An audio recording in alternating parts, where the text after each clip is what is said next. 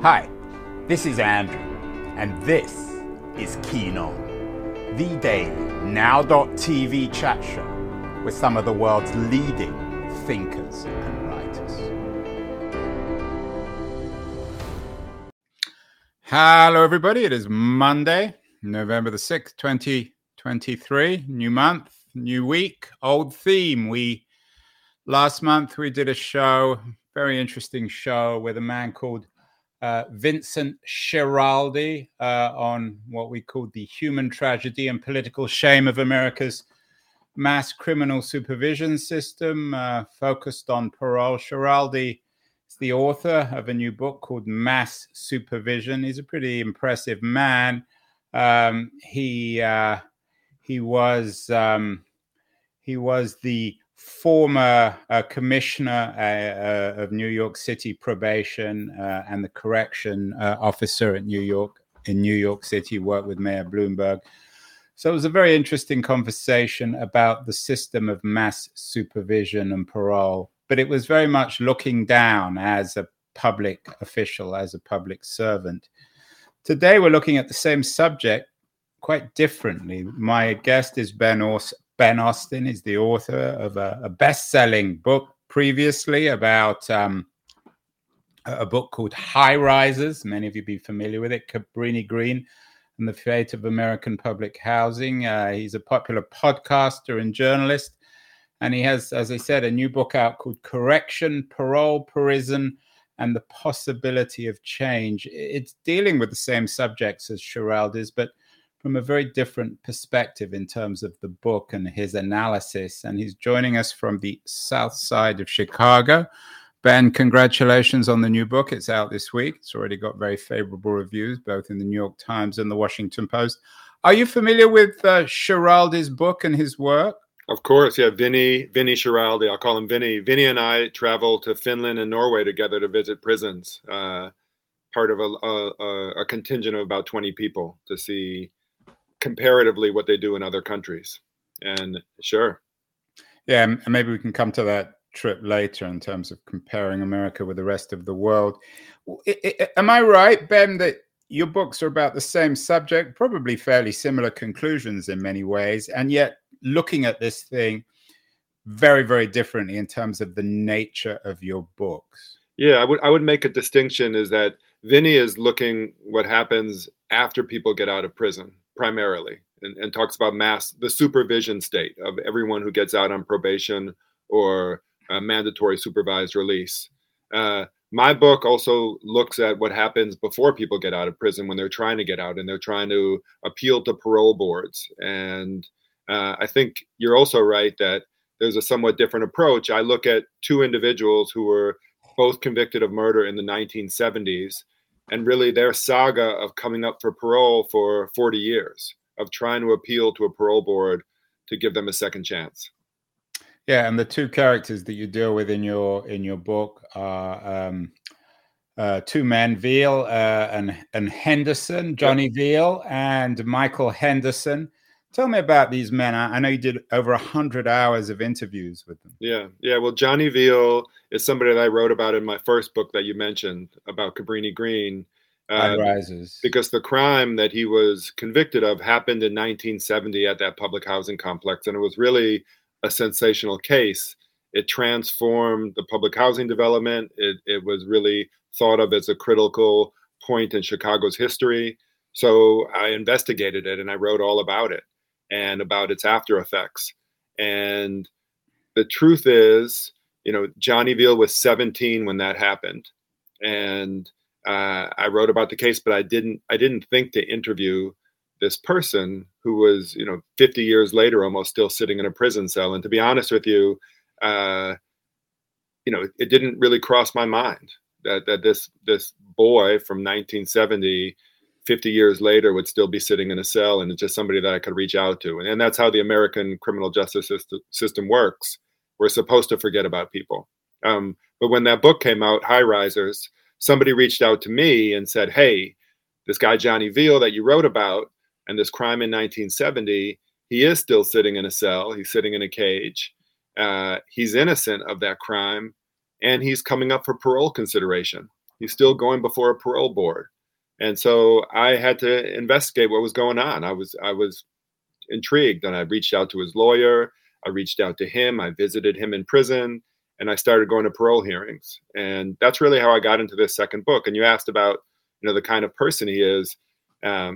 He was in his 60s when I met him. He had sat in a prison cell for 48 years, and he was an extraordinary person. I mean, his accomplishments in prison spoke for themselves of all the things he had done.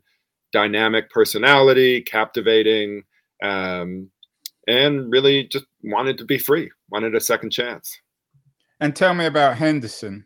Michael Henderson is somebody who is preternaturally positive, really believed the entire time that he would get out of prison, that he would get a second chance.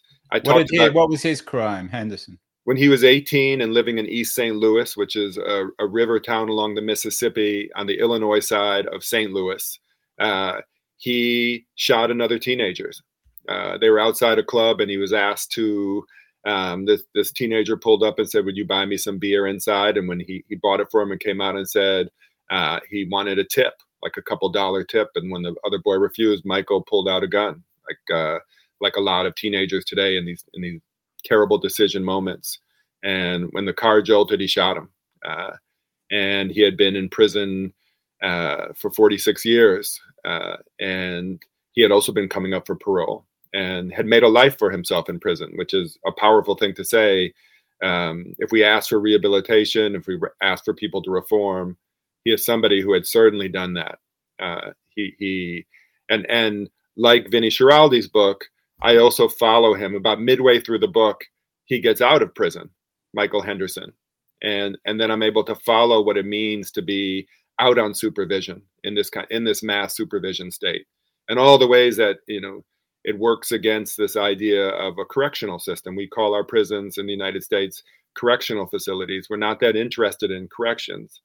And so here is somebody who was paroled and officially in that sense corrected, and the system was still working against him, was trying to send him back. We're speaking with Ben Austen, the author of a very, very important new book, Correction. He's one of America's leading investigative journalists. He's the author of already the best-selling book, critically acclaimed High Risers, Cabrini Green and the Fate of American Public Housing. And he has a new book out this week, Correction, Parole, Prison, and the Possibility of Change. Ben, I'm sure you've done a lot of thinking about this particular subject, America and correction. What is it about America? And I can't explain this. I'm sure you can much better than I can. What is it about America? Is on the one hand, it's the country of reinvention. It's the country of the supposed American dream. You come here, you make something of yourself. And it's the country of many chances, whatever Scott Fitzgerald said. It's the country of second and third and fourth chances. We all come here to invent and reinvent ourselves. For better or worse, America is a place that doesn't remember. It's a forgetful place, which enables people to always start again with the clean slates. But the one exception to all this seems to be, or maybe there's more than one exception, but the one glaring exception is the criminal justice system. How do you explain that? Yeah, I mean, that's really well put. And I'll even add to that, I write about parole in Illinois. Illinois abolished parole in 1978. So anyone convicted after that time does not get this opportunity for a second chance. And so the people I write about were all convicted before then. And Illinois is not alone. 16 states in the United States have abolished parole. The federal system has. And every single state has reduced parole eligibility for really a small fraction of their prison populations. They've made, during all the toughen crime legislation of the past 50 years, they've made many crimes ineligible for this second chance. And so, it's really powerful what you say, like why? I'd be remiss not to say that race and racism are not a huge part of it. That who do we not give a second chance to, and who have we filled up the prisons with? Disproportionately black men and brown men, and there's something like Johnny Veal, of course, like Johnny Veal, and there's something about casting people as beyond any sort of second chance or any sense of rehabilitation of, thinking about people as monsters, as existential threats, which is, yeah, it's in many ways, not having a parole system seems, as you said, un-American. It's like this second chance seems like part of any criminal justice system and really like any society and any religion, right? There's something about atonement or a chance for mercy. Yeah, and I'd say that, when you talk about America, what we do now is also not what we did 50 years ago. So this year, mass incarceration turns 50. We've been doing this since 1973, that the prison population has just escalated. And so we had about 200,000 people in prison when that started, when Johnny Veal and Michael Henderson entered prison. 200,000 total in every state and federal prison in the United States. And today there are about 1.2 million. And of them, we have 200,000 alone who don't have a second chance, who have either life sentences or sentences so long that they're the same thing. So we have 200,000 people, the actual size of the entire prison population in 1970, that we believe are abominable, that we believe are the Timothy McVeighs, these monsters. That's absurd. But it's also important to say that it's a relatively recent phenomenon, this change. And it's we've normalized it over these past 50 years, but it's something that we have to keep on recognizing as a relatively recent phenomenon and extremely abnormal. Ben, you talk about 1973, I think, when Veal and Henderson went to prison 50 years ago. Nixon was still president, of course, back then. The Republican Party was in the process of radical transformation. True. Still no Reagan. Do you think over the last 50 years, this dramatic transformation of the criminal justice system is perhaps the most corrosive thing that's happened in America? Is this the real reflection of what some people call neoliberalism or the radical right or populism within the Republican Party? And can we locate, and I use this word carefully, maybe you'll correct me, can we locate the blame on the right with the Republicans? How much responsibility did the Democrats have? So certainly in the 1970s, and interestingly, 1971, after the Attica prison uprising, there was this kind of critical reassessing in America in a way very much like after the murder of George Floyd. And the sense of people in prison and thinking about them as human beings and what prison conditions were like, there was really an examination. And Nixon was president. Even Nixon then, his administration was thinking about closing prisons and thinking about alternatives to prison. And this, just like in our last several years, there was extreme backlash to that, and a sense of mobilizing people around fear. And certainly this was an act of the Republican Party. I mean, and also I'll have to say that even into the Johnson administration before Nixon, there was a move away from Great Society programs, war on poverty, and already thinking about some war on crime. So it wasn't just even then a condition of Republicans, but it really was supercharged by Republicans then. And as you said, this became a Reagan battle cry as well, a sense of, who do we fear? We fear people on welfare. We fear people in prison. We fear crime. And the sense that this kind of, they're almost interchangeable and mobilize people. But the truth is, in response to what you said, that these ideas went very mainstream. And so by the 1990s, you have crime is on the rise. You have a crack epidemic. We've suddenly reached 1 million people already in prison for the first time in our history. So 200,000 starting in 1970. By the 90s, early 90s, we have 1 million for the first time ever. And during the Clinton administration in 1994, they passed this, the biggest crime bill ever in our history, which is going to ratchet up incarceration even more, clamoring for more. And, our current president, Joe Biden, is also at the forefront of that, of saying that we need more cops, we need more prisons, we need more certain and longer prison sentences rather than looking for alternatives. And so I don't locate it completely on the right. It is completely gone mainstream. All of us, me, you, everyone, anyone listening, anyone watching, we have been steeped in this culture for the past 50 years of thinking that a prison sentence of life or 60 years or forever, a death sentence in prison, seeing men grow old and die in prison is somehow normal. Other countries don't do this. And how much, Ben, whenever you read the newspapers, certainly certain kinds of newspapers and television stations, there's always talk of increases in crime. And it seems as if this is a country paranoid about crime. To what extent did some of the increases in the prison population reflect increases in crime? Are they connected in any way? At sometimes yes, and sometimes no. And that's the answer, that you can track, at some points in the 70s and even, through the 80s, that increase of crime and an increase of incarceration rates. And then as crime precipitously drops in the 90s, incarceration still skyrockets. There is no connection. There's no correlation. So up and down, we go up and up with incarceration, and crime goes up and down. And so in the end, there's not really a correlation. There's a sense of fear, is what you're saying. And what happens, and I write about this in the book, because one of the things I realize is that parole is this window onto the entire criminal justice system. At the back end of the criminal justice system, you go to a parole hearing and you have to revisit everything that came before it, all the way back to an arrest and the trial, and then these decades in prison and all of this sort of hysteria that you're describing.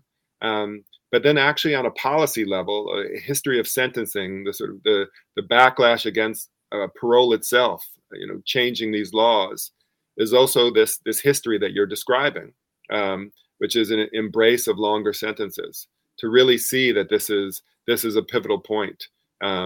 We put these decisions, on the right, mostly Republicans, didn't want to trust either judges or parole boards to be tough on crime. So the kinds of sentencing laws we have now, mandatory minimums, truth in sentencing, are really the products of politicians, of state legislatures.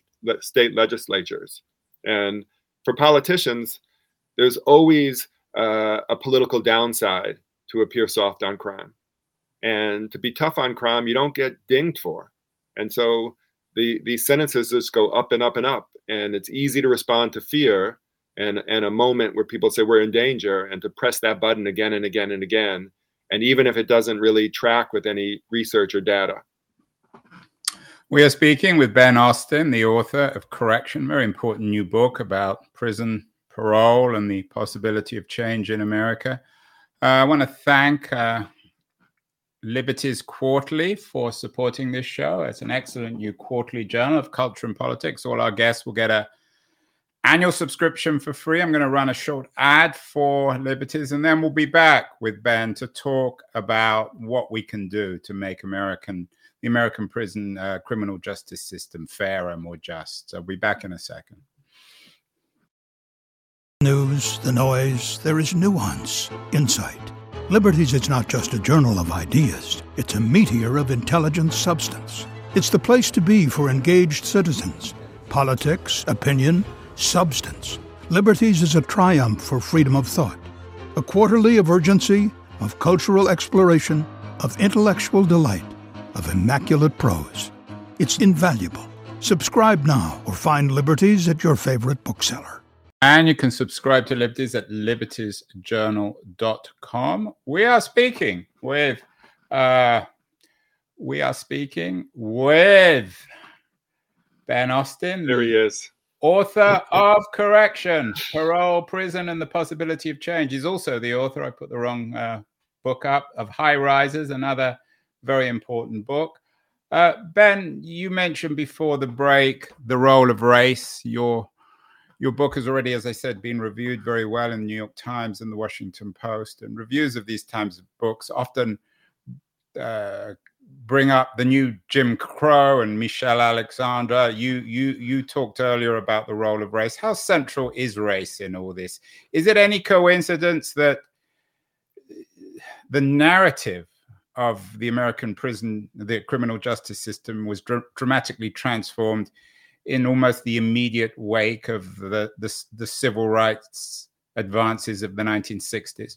Yeah, no doubt about it. There's a sense of control as society is changing, as there are these challenges to the social order, to the racial order, that incarceration and prison are another form of control, and unfortunately, and that these policies of constantly ratcheting up sentencing laws, of making incarceration more certain for most offenses, which is really a new phenomenon in the country, that for many offenses, for many crimes, we found alternatives to incarceration, because incarceration is the most extreme example of taking away somebody's liberty. So we incarcerated more people for more crimes for longer periods of time, and the way you do that is you make people out to be monsters, that we're fearful, a kind of Willie Horton character, that there's this threat out there, often a figure, a black threat, and it makes these laws easier to make. I mean, I point this out in the book, Andrew, but we have these laws of named after crime victims, Marcy's Law and so on, and every single one of them is named for a white victim. And if you look at who the victims are of crime in our country, disproportionately, they're mostly black and brown, and we don't, even in our imagination, don't think about other groups that aren't white as the primary victims, which would also change how we think of the perpetrators. Crime is committed within usually the same neighborhoods. But there's an investigation of the victims' rights movement in the book, and it really is a racialized story. When I was talking to Vinny Schiraldi, we talked about the privatization of the criminal justice system, the fact that local administrations were making money out of this system. How much has this come up? And again, it's perhaps no coincidence that this has taken place over the last 50 years with the birth of what some people at least call neoliberalism. Is there a connection here? Does this play a role in your book, which is a much more up-close, personalized look at the system? In some ways, less so. I mean, also, private prisons themselves are a very small percentage of prisons in the United States. That's sometimes a misconception. But in terms of what Vinny is talking about, there's so many services within prisons, and certainly on the end, once people get out on the supervision side, that those are mostly privatized. And there is an incentive to not do what we, the name of my book, which is corrections. Like, we call our prisons correctional facilities. We should be invested in corrections. But there's this incentive not to do that. And a financial one that especially on the back end, once people get out on parole. How much of the book, you spent a lot of time talking to Veal and Henderson. How much of the book did you talk to the people who control the system, the officers, the people in charge of this system? Yeah, I went to parole board hearings for years and talked to as many parole board members as I could. And they range in such dramatic ways, from former sheriffs and criminal prosecutors to social workers and people who are trained in restorative justice practices. And they're all, in my experiences, the people I interviewed were all invested in doing a good job. They just had such different perspectives on the world. Some people who really thought 40 years in prison was not a lot, and that you had to look at the original crime. The crime was the thing to focus on, when really the role of a parole board is everything that happens after the crime. A judge and a jury deal with the crime. Your job at that point is what happens afterwards. Does this equal freedom in some way? How has the person changed? How have they used their time in prison? So those other variables. But their perspective is fascinating, because to think about what do we think, right? I mean, the role of a parole board also fascinated me, because in the end, they're asking this giant question, which you and I are circling, which is like, well, what is the point of prison? What's the point of a punishment? and they're in many ways exploring that idea. And what's so troubling in our country, when we lock up a quarter of the world's prison population in this country alone, is they don't really have a good answer for that. Like, how could we not have a good answer? That we call it correctional facilities. We're not really that invested in rehabilitation. Then what are we doing? Do we think that we're just keeping people out of the neighborhoods and the society when they're at their most dangerous? Well, we know that most crimes are committed when people are between 18 and 25. So what's the point of incarceration from 25 to 35 or till 45 or 55 or 65 or 75, which is what we're doing. The fastest growing prison population now in the United States are elderly people.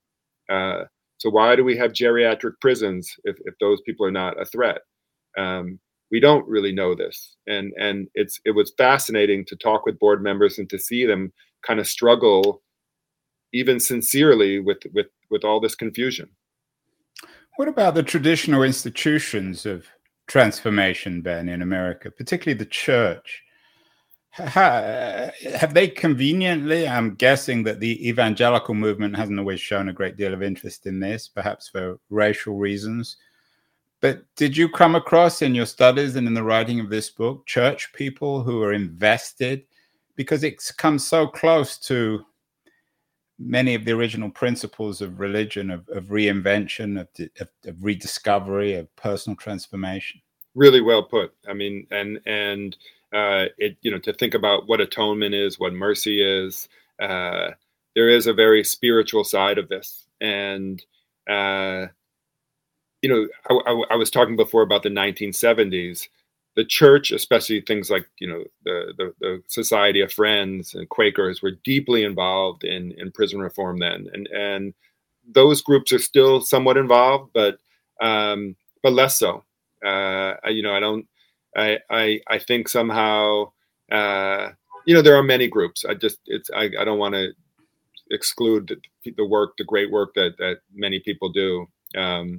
I did not see church groups advocating at the parole hearings I went to, and looking at individuals who had been cast as monsters and really seeing their humanity and fighting for them. I did not see that so much. In writing the book and in all these conversations you had, particularly with Veal and Henderson, what did you learn that you didn't expect that surprises you? I'm guessing you came in relatively progressively when it comes to all these assumptions most of us have, and you still maintain that. But did you come to some conclusions? Did you learn stuff that you didn't expect? Well, I mean, I've also been teaching in prisons in Illinois, and I think just that work alone of seeing people as real people inside and not as these abstractions, it changes your views. I mean, just talking to individuals who have been in prison for 25 years and seeing firsthand that they're not teenagers. I mean, that they're whatever is being imagined at the time of the crime and the conviction. Just like all of us, radical change has happened. I mean, it's just so apparent when you do this work. I went into prison to teach last week, and there was a law school had brought in a few students, and it just crossed my mind that every law school should require this, that you have to take at least one class inside a prison. You would just, this is the end point of so much of the work, that you should know what's going on. I brought up the thing about the victims' rights movement. I had not known that history before, that a victims' rights movement, which started really in the 1970s as protections for women who were victims of crime, both domestic abuse, partner abuse, and rape, and who felt like they were being re-victimized by the system itself, and not believed, or when they actually did go to court, they were more in danger or shamed. That this developed into these grassroots group like Mothers Against Drunk Driving, and then really got taken on by conservatives and the right, and became this powerful tool, not to ask for protections for victims, but really more keeping people in prison and tougher on crime laws. And by the Reagan era, Ronald Reagan is actually extolling. He has actually a victim rights month that he talks about. I mean, that it's such a powerful political tool to evoke victims of crime who I said are almost, exclusively white in their imagined sense. And then the people who are going to be punished by these new laws are disproportionately Black and brown. That was a history that I did not know. And other things, I just, really, really, Andrew, sitting with this idea that what we do now is a relatively recent phenomenon. 50 years is a long time, but not so long. This isn't like the entire history of our country. And that what seems normal now is not normal. It's abnormal. It's an aberration both globally and even in our own history. And to just sit with that more and more, that it gives some hope for change. And, that we're steeped in this culture, that we just have to challenge it over and over again. You mentioned that you went on the road with Vinnie Schiraldi. You visited some Scandinavian countries.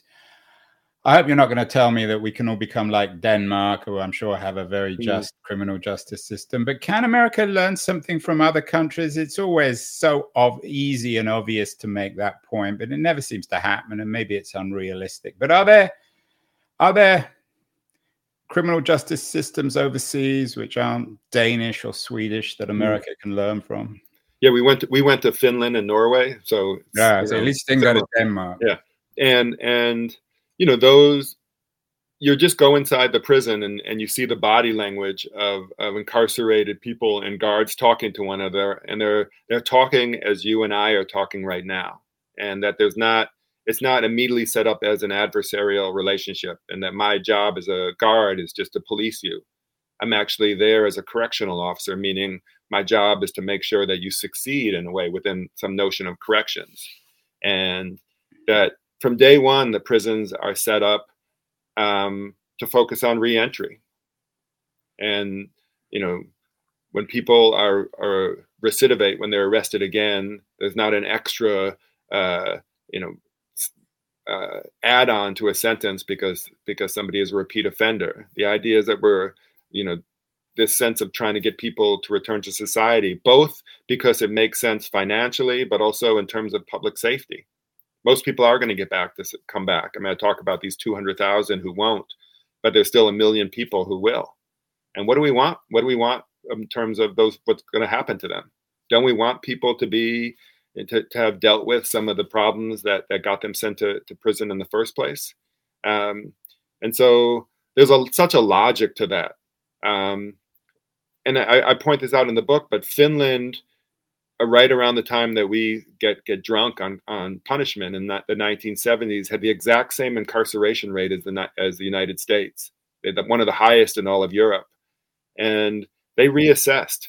They had become, they were connected to the Soviet Union or before then, and they wanted to be more like their Scandinavian neighbors, and they had to think of what is it, what do we want? And they changed so many laws, and the laws weren't really radical. They were things like, suspended sentence for many crimes that aren't incredibly violent, and shorter terms and things that we do in various cities. But thinking about the all of them together really started to change the laws, and at the same time, they also invested heavily in social services, in the social safety net. And this is at the same time that we get harsher on punishment, we eviscerate the social safety net, and those two things hand in hand create more crime. They make people turn to crime, and those countries invest in people even when they get out of prison because they don't want to have to pay for them to be back in prison. I do find that as a model, there's some hope in that a society can change. Now, as you started out at the beginning, what's the thing we have that they don't have? Those are pretty racially homogenous countries. And many of those countries with immigration are reconsidering some of these things, not radically in the way we are, but there's some retraction. And so we have to deal also with our history of race, and it feels less promising at this moment right now where the country is. But there's a way to reflect on these and to look at this and to think about, I mean, this is why I titled the book Correction too, because this is the thing that needs to be corrected. Yeah, and I guess you might rethink the book. It's maybe not a book about the criminal justice system. It's a book about America, correct? It's a book about us, 100%. Yeah, it's about American society, right? Our values. Correcting America from a sense of Old Testament to New Testament justice. So finally, Ben, what can we do in the very short term? I mean, a lot of the stuff you talk about are quite ambitious, philosophical or structural changes. What can happen in the short term? What are one or two issues that can be addressed by people who are watching or listening who care about this stuff, that they could vote for their local representative or senator or get involved themselves? Well, I'll say two things. And one is that, people in prison, as we've talked about, have been made into these monsters who are deserving only of eternal punishment, and even more than just taking their liberty away, they are taken away of things like healthcare and, intellectual stimulation and other things. And stories like this, and as many as you could approach them, where you have to engage with people as human beings, are really valuable. And this what I'm doing is part of that. But there are many of those kinds of stories, and to make those connections and to spread them around, there's real power in that, of not seeing people as abstractions and then having to wrestle with this. Two, your question is really apropos, because there are laws in Illinois and across the country to expand parole eligibility, or to return it in places where it was eliminated. In Illinois, which I said it was abolished in 1978, in New York City, in all across the country, expanding parole for elderly people who have served a certain amount of time. But these laws in Maine and in Virginia, all across the country, there are groups advocating and politicians who are pushing these laws. We should have more second chances. Right. And the elderly argument seems the most self-evident. I mean, should anyone be in jail after they're 70 years old? Certainly not in terms of any sense of criminal intent. We know that there, statistically, the chance of people at that age committing another crime are near zero. And so, and the cost to have geriatric prisons is immense, you can imagine. And so in that sense, yeah. But those laws, they're being debated all across the country and being expanded. In California, where you are, this kind of advocacy changed some of the laws around parole that made it more merciful. I mean, a simple law in California where parole boards could no longer reject somebody solely based on the original crime. They had to come up with another explanation, some other reason besides what happened that the court ruled. Right. It's collective mercy versus collective revenge, really, when it comes down to it. Yeah.